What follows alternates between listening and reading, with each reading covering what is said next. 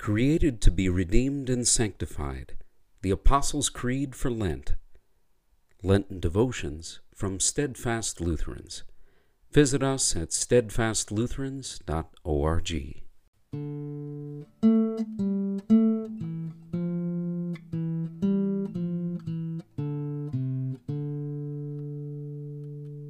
Thursday of Lent 1. For in 6 days the Lord made heaven and earth, the sea and all that is in them, and rested on the seventh day. Therefore the Lord blessed the Sabbath day and made it holy. Exodus 20, verse 11. In creation there are 3 naturally occurring periods of time that we humans can observe. There is the day, which is one complete rotation of the earth on its axis. There is the month, which is the time it takes for the moon to revolve around the earth. And there is the year, the time it takes for the earth to revolve around the sun. But the 7-day week isn't a naturally occurring event in the cosmos.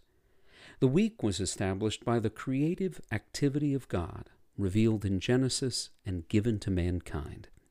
The 7-day week is evidence of creation. Throughout history and from culture to culture, people have observed a 7-day week. However, some societies tried to change the week, such as the Soviets, who tried 5- and 6-day weeks in an effort to destroy Christianity by eliminating Sunday. But such attempts were a failure, for the Word of God endures. Yet some Christians question what is meant by day in the Genesis account.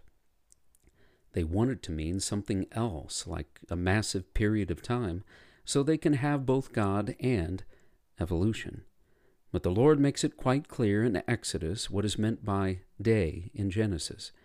The period of time it takes for the earth to rotate once, an evening and a morning, a natural day. Otherwise, the notion of the week being 7 natural days becomes rather absurd. God created the universe in 6 natural days and rested on the 7th because His Word says so. Nature points to that truth every day of the week.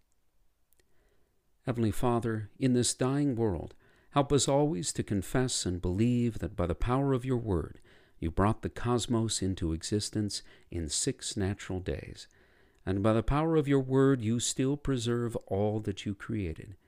In Jesus' name, Amen.